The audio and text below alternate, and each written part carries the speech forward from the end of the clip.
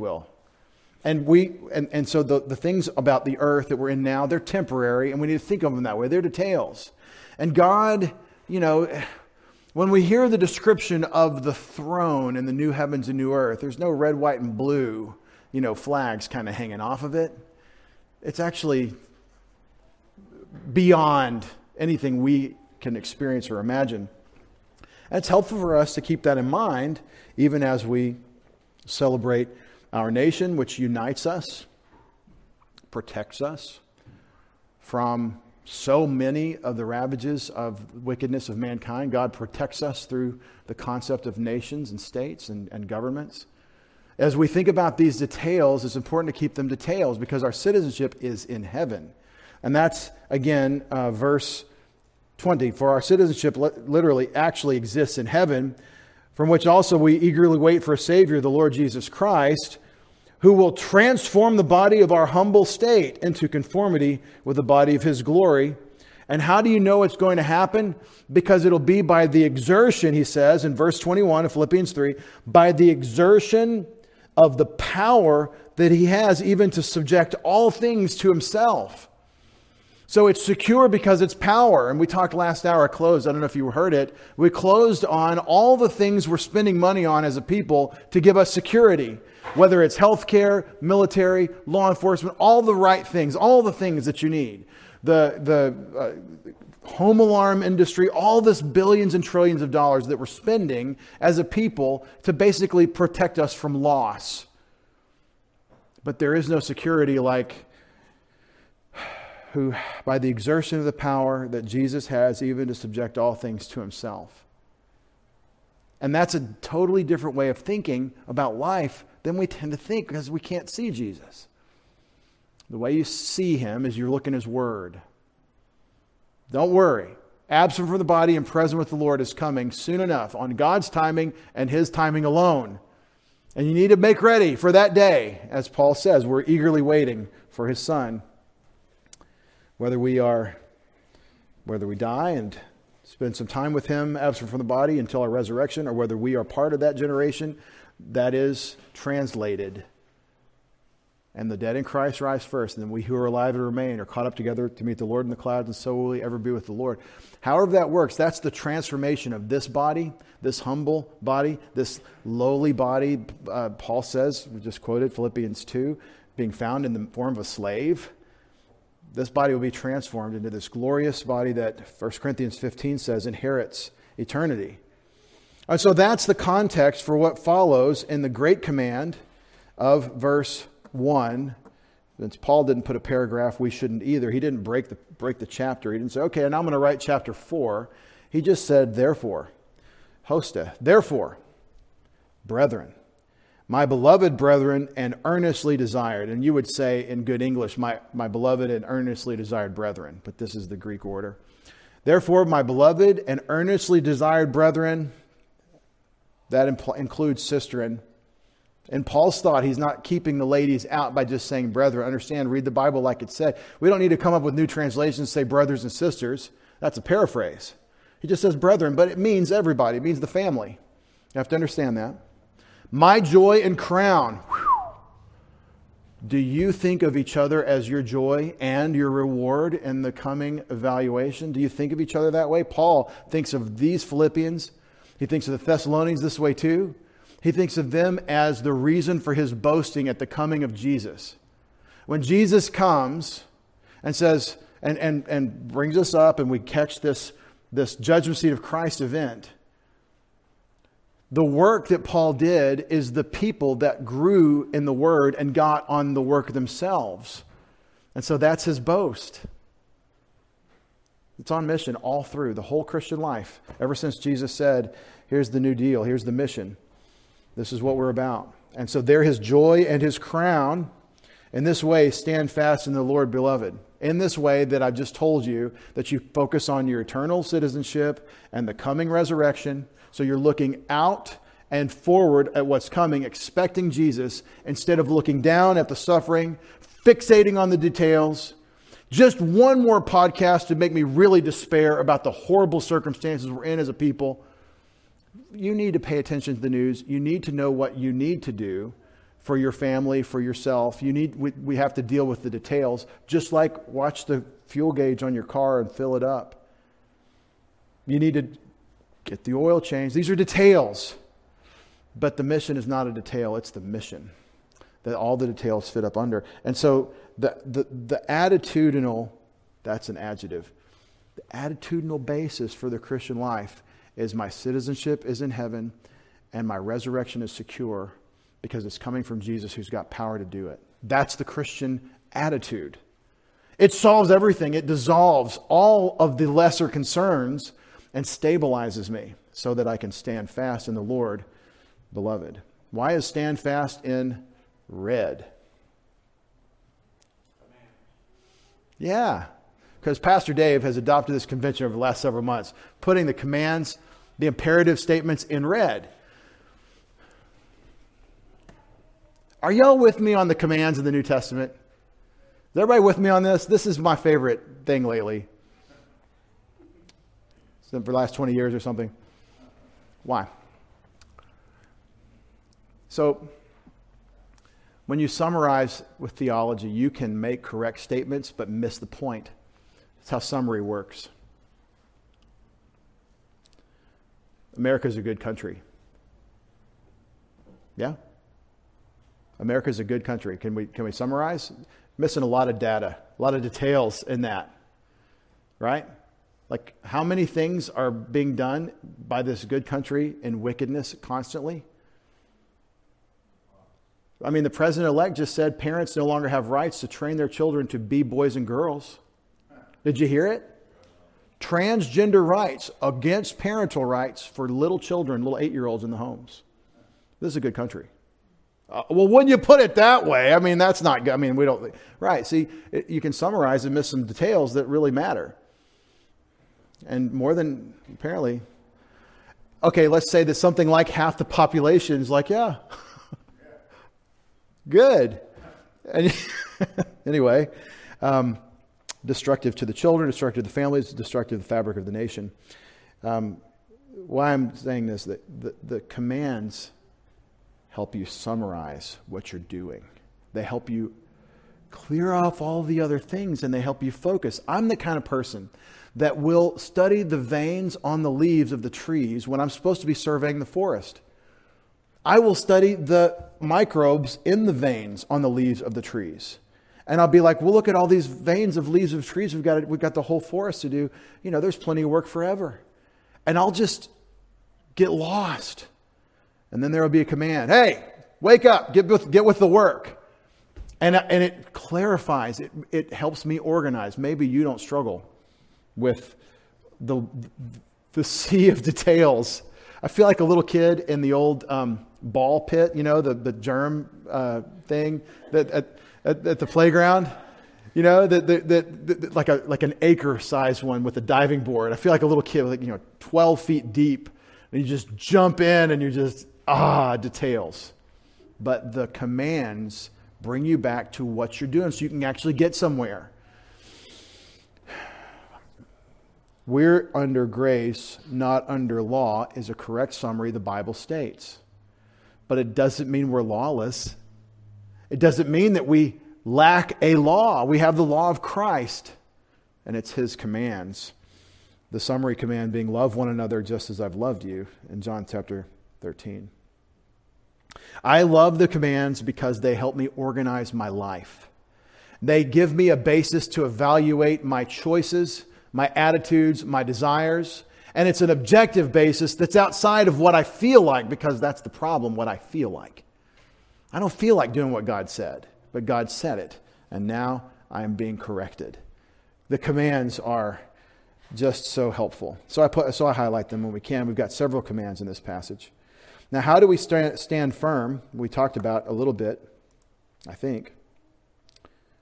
No, we didn't get to that one. How do we stand firm? First of all, in chapter 3, verse 20, we recognize our citizenship, our identity in Christ, and association with the coming kingdom. We think in that Christian mindset. Second, we dwell on it. We recognize our citizenship and our destiny, and we dwell on it. And this is the principle of a personal sense of eternal destiny. A great couple of words that help summarize what we're talking about. It's a focus on the things above with a present sense of identity based on destiny. So I'm here and now, but my attention and my heart is looking at there and then at what's coming. Hebrews chapter 12, verse 3, for the joy that's set before Jesus, he in the present can endure the cross. He's looking to what's coming next, so he is able to deal with what's going on now. And so we don't love the now, we love what's coming, but we work through the now on the basis of what's coming. That's the Christian mindset. And that's why eschatology, that's why the future stuff, that's why it's important. And we don't say it'll all just pan out. We're careful with the text to see what the scriptures say, what God is saying through those apostles. So here's the theological summary question I like to ask. Do you know the three questions? Who is God? Who does he say I am? And what's he going to do with me? That'll solve all our problems. If you know the Bible's answers to those questions, it really does put you back in a frame of mind where you can stand firm in the Lord. And this is the who am I? Who am I? Who does God say I am? Well, I'm a citizen of heaven with a guaranteed resurrection body and a mission now. Resurrection body coming, mission right now. So I know what my marching orders are. And that is so very helpful. Let's move on to an illustration of a malfunction. Right here in Philippians, these awesome believers that are so on mission, they're getting it right. Paul is encouraging them. You're doing well, do better. Let's hear about a failure among fellow workers in the gospel in the churches in Philippi, the believers among the Philippians, who have a falling out that is a horror to behold. Philippians chapter 4, verse 2. It is the paragraph of the two ladies.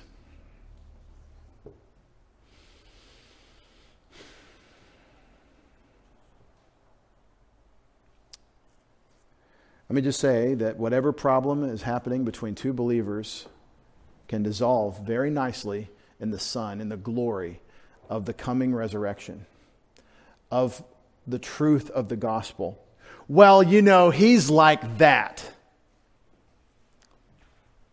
So by what standard, what standard do you think you're standing on? What basis of purity do you stand on to look at someone else's shortcomings and say they're like that? Well, I mean, in the light of God's perfect righteousness, that falls short. May well do. It might fall short. You might have found a speck in that guy's eye. And everyone around you is ducking every time you turn your head because the telephone pole is sticking out of your eye or the log is sticking out of your eye. And you turn over there to see someone else and 5 people had to duck and the last guy didn't duck. He got knocked over by the plank sticking out of your eye. We need to do a skit, illustrate that sometime. I've thought about how to do the skit. You need some sort of heavy masks, big masks, because to illustrate a log sticking out of someone's eye, well, that's dangerous, and we've got a hazard involved. We have to mitigate the hazard. Anyway, but Matthew 7, if you've got, why do you strain at the speck in your brother's eye when you have a log in your own eye? First, pull the log out of your own eye so that you'll be able to see to help your brother with the speck in his eye. See, the idea there is that we're sinners. Everybody's in the same playpen. We're all making the same mess. So we never stand from a position of I'm morally superior and that person isn't.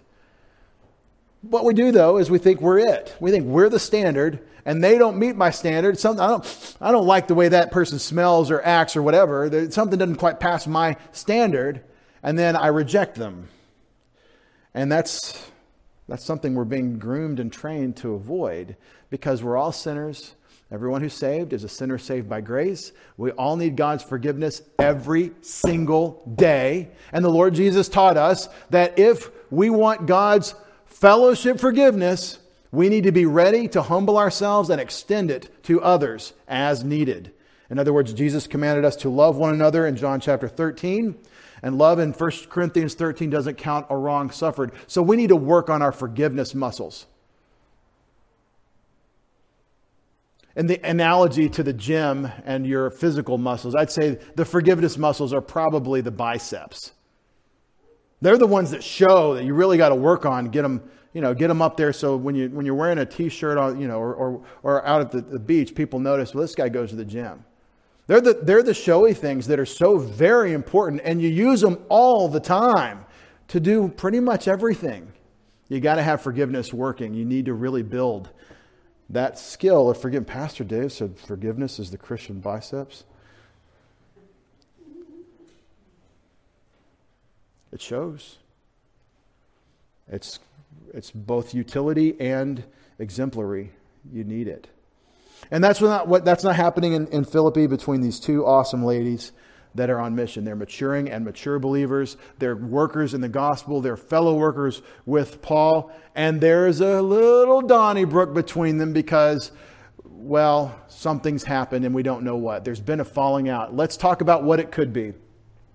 You could have these ladies being personality mismatches somehow where they just don't get each other, the way they communicate. It's a miracle that we ever make friends, really, because of the uniqueness of our own makeup and how we process information and how we communicate information. It's complex. Again, I love it. Let's get into the complexity of communication because every one of you is different. And the way you perceive things is going to be a little bit different than the person next to you. It's just how we are. It's called being an individual person. That's how God made you. So it's a miracle of God that we ever get together and say, hey, let's all do the same thing. That's called the mission and the commands. And they solidify us to be able to do the work because of these differences. And so you take the personality differences, the way your brain is wired, not necessarily a product of sin. You add the sin nature differences. And your sin is obvious to me, but my sin is not obvious to me. And my sin is obvious to you, but your sin is not obvious to you. And so we self-righteous on each other in our blindness about ourselves. I mean, that is preschool stuff. It really is the remarkable lack of self-awareness of toddlers. Isn't it? I see this from time to time in my own circumstance. He stole my thing.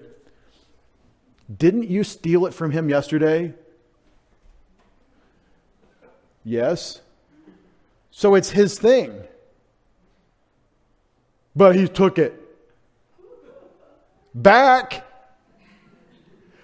But the interesting thing is that the argument begins with total righteousness, total self-certainty that I'm right in my position. He took that. Well, but it's his. Oh, yeah. Just a blindness. They don't even mean to be willfully blind. It's just how we are. We don't see ourselves in our sinfulness, but we get real self-righteous about other people's sinfulness. And listen, understand, the Bible holds us, God holds us responsible to make judgments. We are responsible to carry the gospel of Jesus Christ, but we don't do it judgmentally, but we do have to make judgments. Read 1 Corinthians 5. And we're responsible, and Jesus teaches you how to judge. You get the log out of your own eye so you can help your brother to see the speck in his eye. You're helping him. You're restoring someone. It's not, well, I'm making distinctions and you don't really measure up. You're in a category that is not really approved. No, we're all in a disapproved category. We're all sinners. We all stink compared to God's perfect righteousness. A lot. And God has forgiven us all 1 billion, so we need to forgive 100. That's the idea. That's the Christian ethic. And it's not happening between Euodia and Syntyche. And that's the Greek, how these ladies' mamas called them. I encourage Euodia. The girl's name is Euodia. I bet that was pretty the way her mom and dad said it. Euodia. Probably something fast like that. We read it Euodia. Euodia. And I encourage, this is going to be harder for you, Suntuch, long E, Syntyche. Syntyche is how they said her name. And why we put U as Y to go from Greek to English is a mystery of the Latin.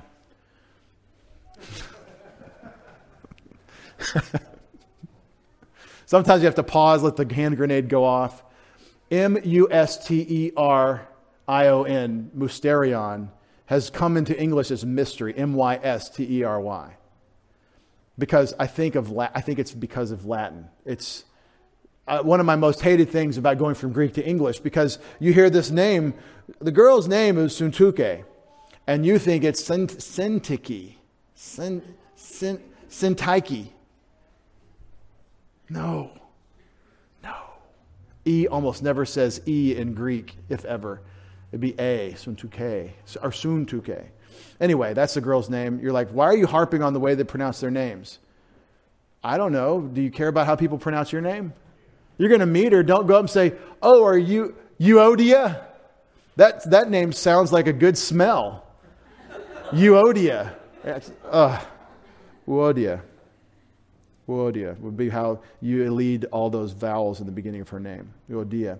Anyway, so if any of your names, or anybody listening, if your name is Euodia or Syntyche, I apologize, because we've ruined these names from Greek into English. And what really I think would catch us all by surprise is if we heard biblical Greek spoken in the Mediterranean world in its time. If we could get in the time machine, not go back to 1955, but go back to 55. Like that would be awesome. And go peek in on what Matthew's writing. If we heard these people speak Greek, it would sound very different than we think of Greek culture, I think. It would sound very Mediterranean to us. Very, I think it would be not, hear what I'm trying to say, I think it would sound as foreign to us as if we hear Hebrew read, sounds foreign to us. Because we tend to think we come from the West and the Greek has the same alphabet almost as the English and stuff. But it's very different. Anyway, I encourage these ladies, the same thing, ta auton, to think, phroneo, in the Lord, or to set their minds. Their problem is that they're not doing this. And the solution to the falling out between the women is to think the same thing in the Lord. This lady, who has offended me, however, has a resurrection body coming to her because Jesus Christ is her Savior, so she's my sister in Christ. We are fellow citizens of the coming kingdom, and we are in the royal family of God together, and whatever offense she has against me is nothing compared to my offense daily against God. And so because of the forgiveness extended to me for fellowship with God, I will in advance extend forgiveness to her. And I will become a person with a long fuse, and my toes will recede so that I'm always out there in the aisle waiting to get stepped on. And I will look for opportunities to forgive and overlook and disregard so that I'm not counting a wrong suffered. And I'll think the same thing in the Lord. That is the solution to the differences that cause these problems, these fallings out. And you have to basically just say, God is going to handle it. I let it go. Forgiveness is release in the New Testament. It doesn't mean I forget what happened. That's crazy. It means I let it go. I'm not counting it. So I'm not counting a wrong suffered. And that is the solution to whatever this problem is. And this is God's design for the text. He doesn't tell us what the problem was. He tells us what the solution is.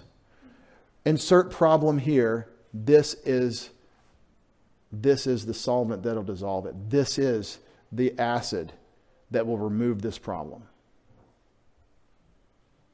Let it go. Think the same thing in the Lord. Go back to the Lord. With the kids at camp, I've told you this before, but I think it's helpful. I train, when I get an opportunity, our counselors for Camp Arete, that they're going to encounter, and we always want young people as counselors, they're going to encounter real life problems that the parents at home are racking their brains. The 30s and 40-year-old believers in our churches are struggling with these kids with their problems.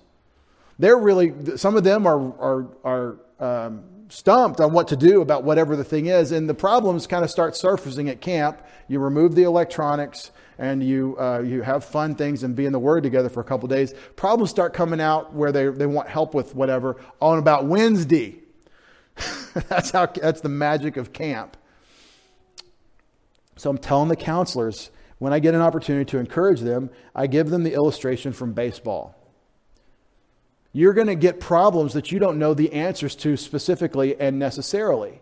You're going to have conflicts. That happens on Tuesday or Wednesday, maybe Thursday. You get conflicts between people that are in a close quarters together and they're sleep deprived because they're staying up late and we're trying to get them to go to sleep. And there's a conflict that develops. And you're going to have to manage these conflicts. And whatever the hard thing that's thrown to you, you need to understand who's in charge of this. It's the Lord Jesus Christ. We're serving Him in everything that we do. Believers, hear this, because you're all being equipped. Ephesians 4:11 and 12 and 13 says that you need to be equipped for the ministry of service. That's what we're doing right now. Think of baseball. Who's throwing the ball? Jesus. You are up to bat, as it were, to try to deal with whatever you catch in your life. Jesus Christ is working in your life to develop you and bring forth your character through all kinds of experiences, including the rough stuff. So you're a counselor. So you're someone coming alongside to encourage a fellow believer that may need help, that lacks perspective, that may be not as far along as you are. That's easy to find in the area in which you live. What are you going to do? Well, you are going to hear them out, and you're going to take that ball and you're going to throw it back to the Lord. See, the play stops in baseball when the ball returns to the pitcher. That's the first thing the infielders learn. Get the ball back to the pitcher after you try to make your play. Get the outs, but get the ball back to the pitcher, because the game is still live and people are still running bases until it goes back to the pitcher. Then they're stealing bases, right? Get the ball back to the pitcher. Jesus Christ is in charge. You bring it back to Him. It's about Him. Does this problem stack up to the importance of the cross? Does this offense that I've suffered from this person stack up next to my offenses of God, just guilty of today, where I'm arrogant or selfish or in this case self-righteous, whatever the sin is? Of course not. You get back to the Lord Jesus Christ. Bring it back to Him. I don't know what to solve, but let's talk about the Lord. That's the solution. And that's always the answer. And I don't mean it in a pat way that we're not thinking about Him. I mean, verses 19 and 20, our citizenship is in heaven. We're waiting for Christ, eagerly for our Savior, the Lord Jesus Christ, who's going to give us our resurrection body.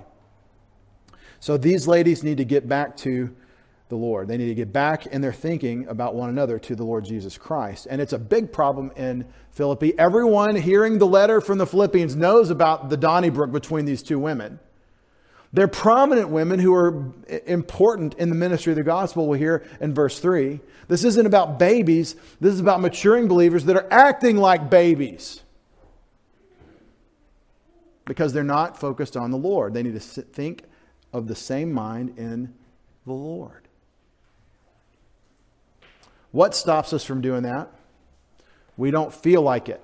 I feel hurt. I feel betrayed. I feel rejected. I feel. And that's awful. And these things hurt. And yes, you feel this way. Put it to the side for just a minute.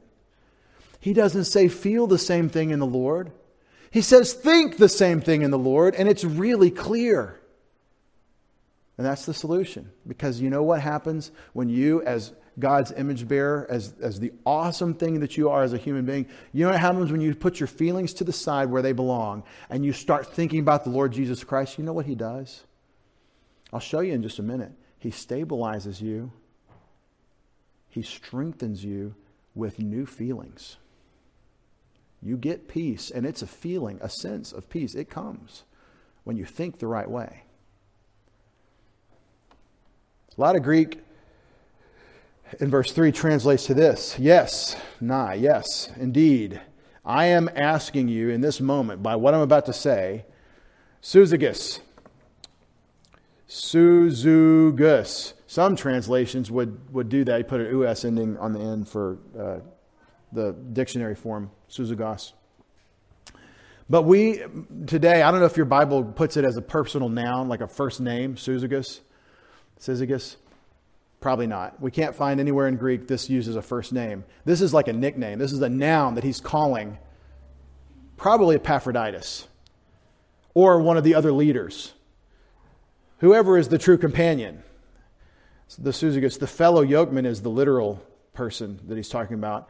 Whoever he's addressing, he says there's a third party, me and these ladies. Now, that's three parties. There's a fourth party that I need you, since I can't be there. I need you to kind of be a Timothy or a Titus or a pastor and work with them on this forgiveness thing. Help them, these who are in the gospel ministry, who in the gospel strove together with me. These women have a record of being on mission, and Satan has a distraction protocol that is taking them out of the work, and it's distracting the church in Philippi.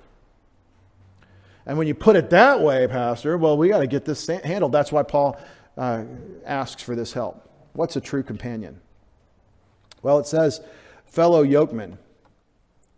I would say that's a good looking couple of fellow yokemen. I'm always looking for pictures that don't have copyrights on them, so this is the best I could do with the yoke of oxen. Those are some really interesting oxen.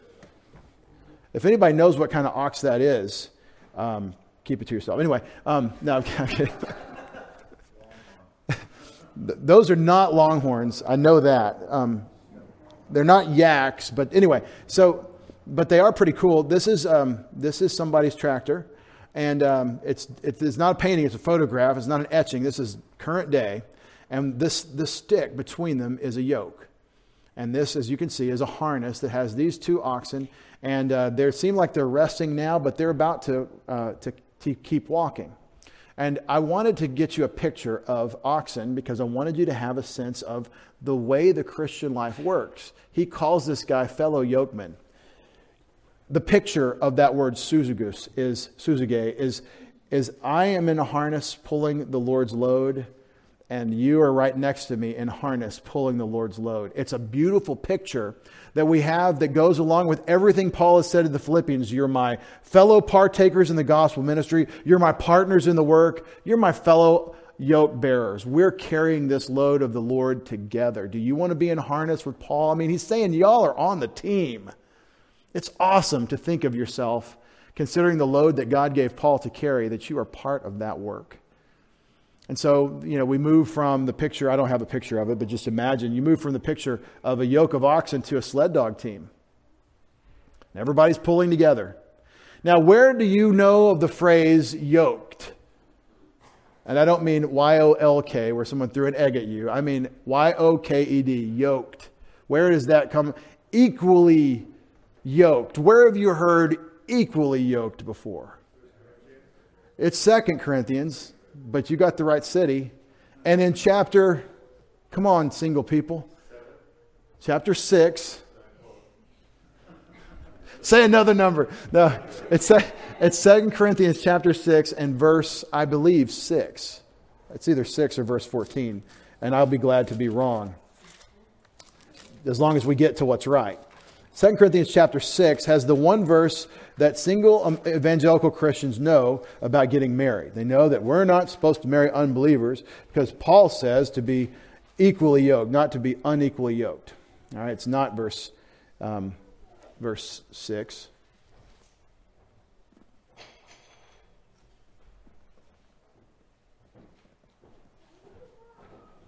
Well, I'm in 1 Corinthians, Jerry. You told me 1 Corinthians, so I turned to it. 2 Corinthians 6, come on. There we go. He tells the Corinthians,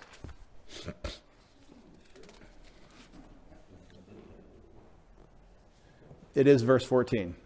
Do not be bound together with unbelievers. But if you read it in the King James, it says unequally yoked, I believe, to unbelievers, or yoked together to unbelievers. And everybody knows that that's talking about marriage. Marriage. Which bring us together today. It's talking about marriage, right? Because that's the only thing we know about 2 Corinthians 6. Well, it's interesting. Listen to what he says. Verse 11, our mouth has spoken freely to you, O Corinthians. Our heart is open wide. You're not restrained by us, but you are restrained by your own affections. You feel contrary to the gospel and to the mission that I've been sent on for your sake. And I'm fighting your feelings, and you need to stop feeling, start listening and thinking so you can feel differently. Is what he's challenging these very emotional, carnal people. Now, in the like exchange, I speak as to children, open wide to us. Give me a big hug, 'cause we love you. But you're going to have to change your affections, your feelings, and let God do that as you pay attention to His Word. Do not be bound together with unbelievers, for what partnership have righteousness and lawlessness, or what fellowship has light and darkness? What harmony has Christ with Belial, that's worthlessness, or what has a believer in common with an unbeliever? What agreement has the temple of God with idols? For we are the temple of the living God, just as God has said, extended quote, Exodus 29, and I will dwell in them and walk among them, will be their God, and they shall be my people. Therefore come out from their midst and be separate, says the Lord, and do not touch what is unclean, and I will welcome you, Isaiah 52, and I will be a father to you, and you shall be sons and daughters to me, says the Lord Almighty, 2 Samuel 7:14. All these Old Testament quotes to say don't join with unbelievers. Is there a marriage context here? No, but it's a great application.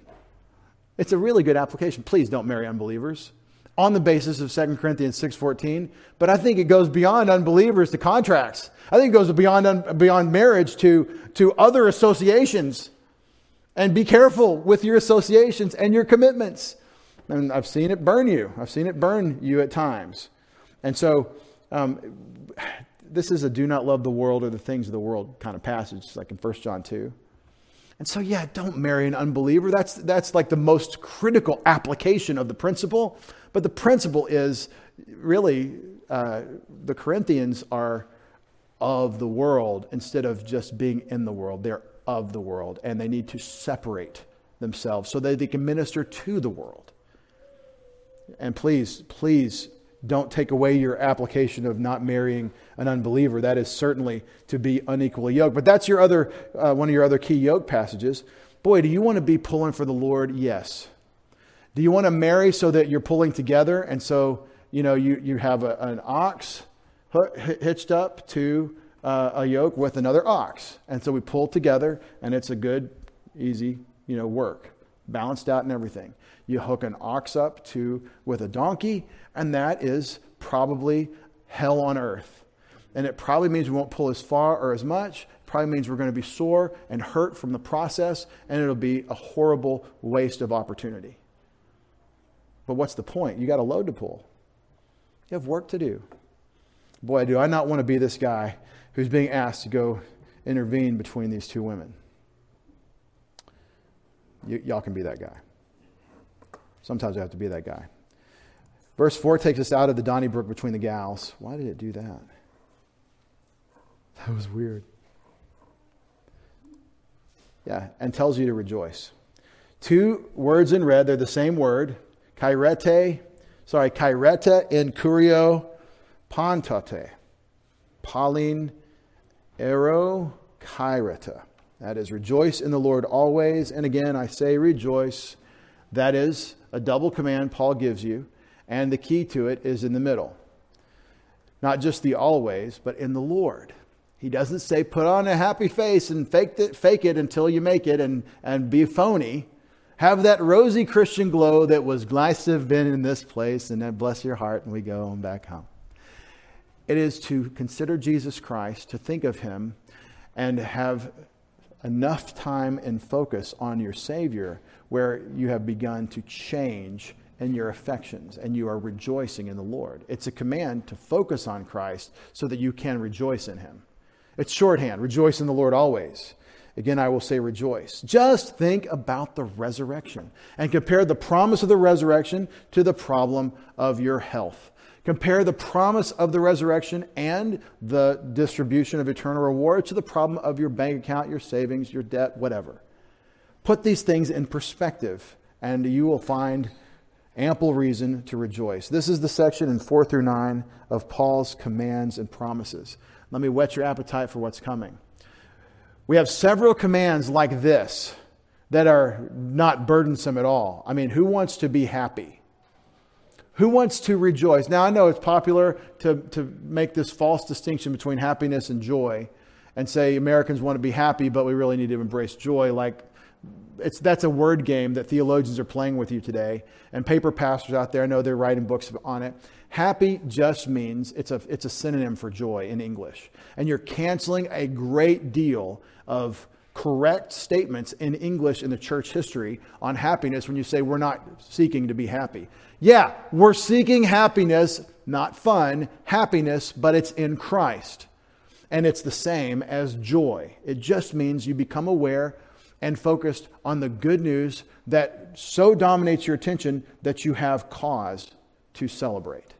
That is the Christian life. Rejoice in the Lord always. Again, I will say rejoice. This is the kind of command we can sink our teeth into. And if you're not there, beloved, ask him, God, I need the joy. Where is the joy? Help me have it. I don't have it. I want it. Please ask for the fruit of the Spirit. Ask for the Holy Spirit to bear that fruit in your life. The fruit of the Spirit is love, joy, peace, and the other things that are reflective of love. Love rejoices in the truth. That's verse 4. The gentleness of y'all. So I'll say the gentleness which characterizes you. It doesn't say your gentle spirit. It says gentle as an adjective uses a noun. So the gentle, your gentleness is how we would do that in English, which characterizes you, make it known to all men. I mean, that's another one that's like easy. Be gentle with people. Now, this word gentle, watch what this means specifically. The word, your gentleness, make it known to all men. The gentleness means that you are not insisting on all that you might insist on to have your proper treatment. That's really where this is coming from. It's the opposite of legalism. It's the opposite of insisting on you having your way. And you just let stuff go. It's kind of an analog to forgiveness. That's the context. There are other words for the general sense of gentleness, like in the fruit of the Spirit. This is talking about how you are, listen to the great word, magnanimous. You are bigger about things and not petty. You let stuff go. And you're the kind of person that's expecting and hoping and praying for the best. You're loving. It's a way of expressing Christian love that has to do with not insisting on all that you might insist on. Well, you said you would be here. Well, I was taken to the emergency room. Well, but you missed your appointment to go to the emergency room. Yeah, but you said. That's a silly example. But for whatever reason, you missed it and you forgot. You're just the kind of person that forgets. I just can't be around people like that forget. I can't be around people that forget. Well, get off the planet because everyone does. See, that's the kind of thing we're dealing with, is be magnanimous. Because again, it's the same thing. You've been forgiven 1 billion. You're being asked to forgive 100 or 10 or 10 cents. Just, what is it Ilsa? Let it go? I haven't seen it, just heard about it. Okay, verse 6. For nothing be anxious. Present imperative. I've heard it said that this verse, be anxious for nothing, means that you're already being anxious or worrying and you need to stop it. Because it's in the present tense, so it means it's already ongoing action. And that is a horrible misunderstanding of Greek imperatives, and it cancels the application for most people. Because it isn't saying you're already doing it, it's saying never do it. Now, what color is that imperative mood? Everybody help me. What color is that? Be anxious for nothing. It's in red. And why did I put it in red? How do I know it's a command? Because David Roseland wants it to be a command? No, I struggle with this all the time. Why do I know this is a command of the Apostle Paul? Because it's in the imperative mood. Because that's how he wrote it. And it's in a context of imperative. Well, second person present can be imperative or indicative. Yeah, but it's in a context of constant commands. Now, this command comes with a promise. Do you know the promise? There's 2 commands and 1 promise. Verse 6 has the 2 commands. Verse 7 has the promise. And we're going to close in just a second. Be anxious for nothing, but in all things, by prayer and petition, with thanksgiving, your requests, present imperative, go on or be making them known to God. Meaning, the portrayal of the action of not worrying and bringing your request, the idea is ongoing action. You're taken internally into the action. Doesn't mean it's already happening. It means you're supposed to continue doing this. So you're continuing to avoid worry, anxiety, and you're continuing to make your request known to God. And what's the promise? There's no command here. It's just a promise. If you'll do what verse 6 says, believers, beloved, if you'll do what verse 6 says, the Apostle Paul tells you as a promise what God will do. And this is what I've been saying to you about affections and feelings. Put your worry to the side. Reject it. It's a sin. He says not to do it. I mean, it's a disobedience to God when he says don't do this. In other words, it's a destruction of your soul, and he loves you. He doesn't want you to be destroyed. He wants you to be stabilized and trust him. So hold yourself accountable. When I do this thing that he says not to do, stop it. Isolate it. That's a problem. This takes some reflection. This takes some honesty, some self-examination. If you're not in a habit of being this way, hey, that's part of growing up spiritually. Look at yourself as you are. I'm a worried person. Well, you need to take it to God. But here's the thing. He says, don't do that, but instead, make your request known to him with thanksgiving. And the promise is that the peace of God, which surpasses all understanding, will guard your hearts and minds in Christ Jesus. Beloved, let me leave you on this note. I want you to have that. I want you to walk in his perfect peace. I want that to be your experience every day. That's what I want for you. And I was taught to want that by the apostle of the Lord Jesus Christ. I didn't know that that's something you needed. I wouldn't have thought of it. I didn't know to prioritize it. But it is absolutely God's will in Christ Jesus for you to enjoy the peace of God that surpasses all comprehension. Well, how do we kind of understand? It says it surpasses comprehension or understanding. It's just something he gives you. That's what it means. It means it surpasses your ability. Well, let me reason this through. The fruit of the Spirit is love, joy, peace, same word, irene, and the other things. This is what I want for you on the daily. How do you get it? What is the command that carries a promise? It's a cause and effect. Try it out. This to me is the emergency lever. You've got to pull it when you need that peace. And you know when you need the peace because you are on the panic button. And we all go there. And other Christians that aren't there see you there and they're like, what's wrong with that guy? Chill out. What a spaz.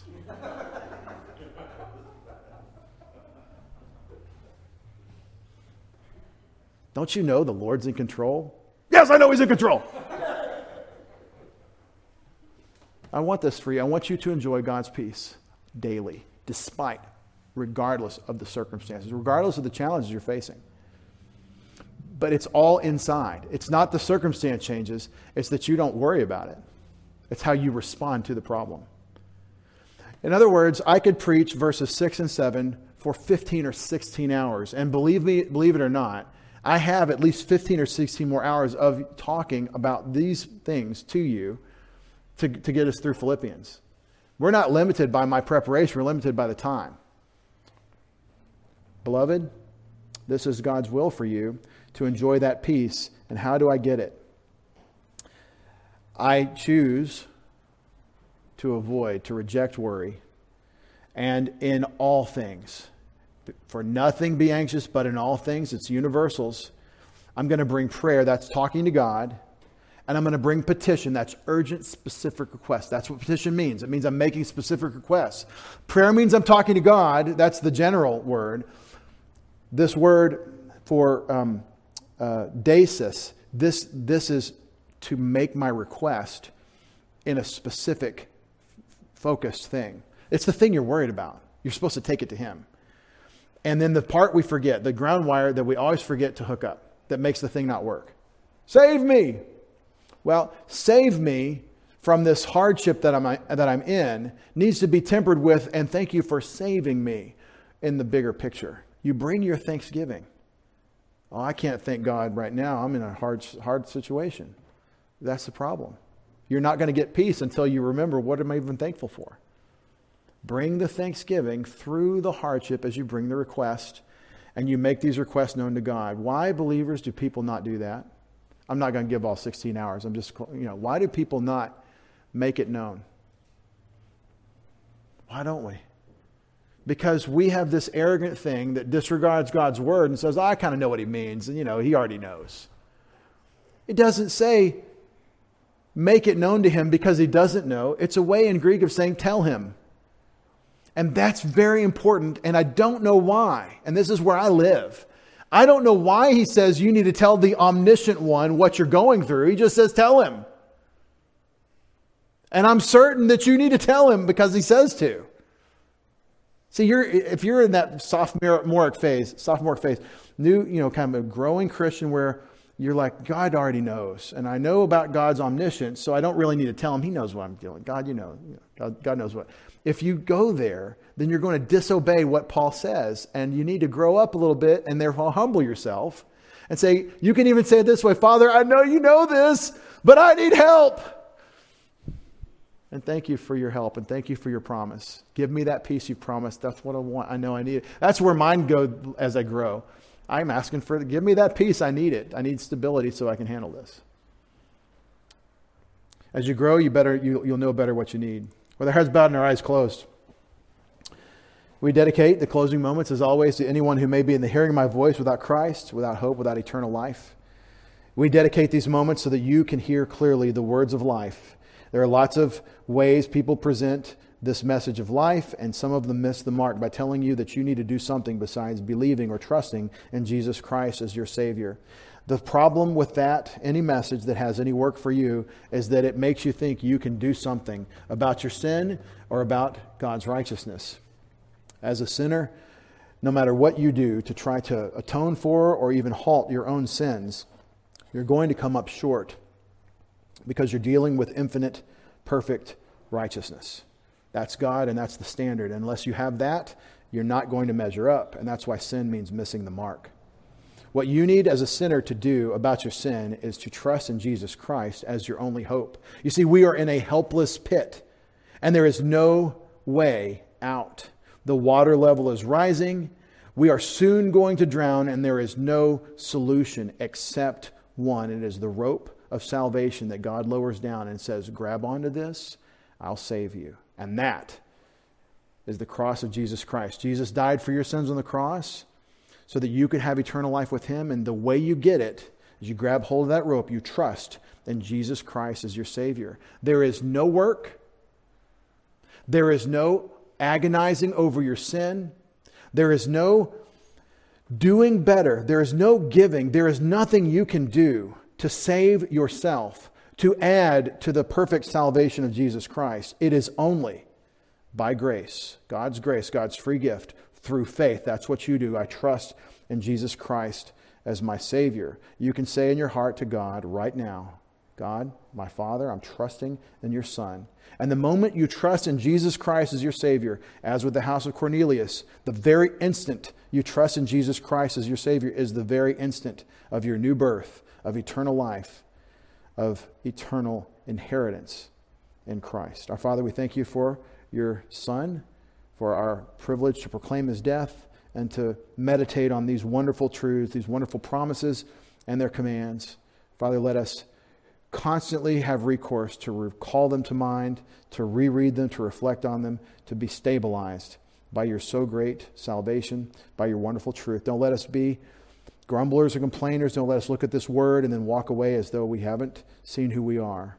Let us constantly come back to your Son in our occupation with Christ. We pray in Jesus' name. Amen.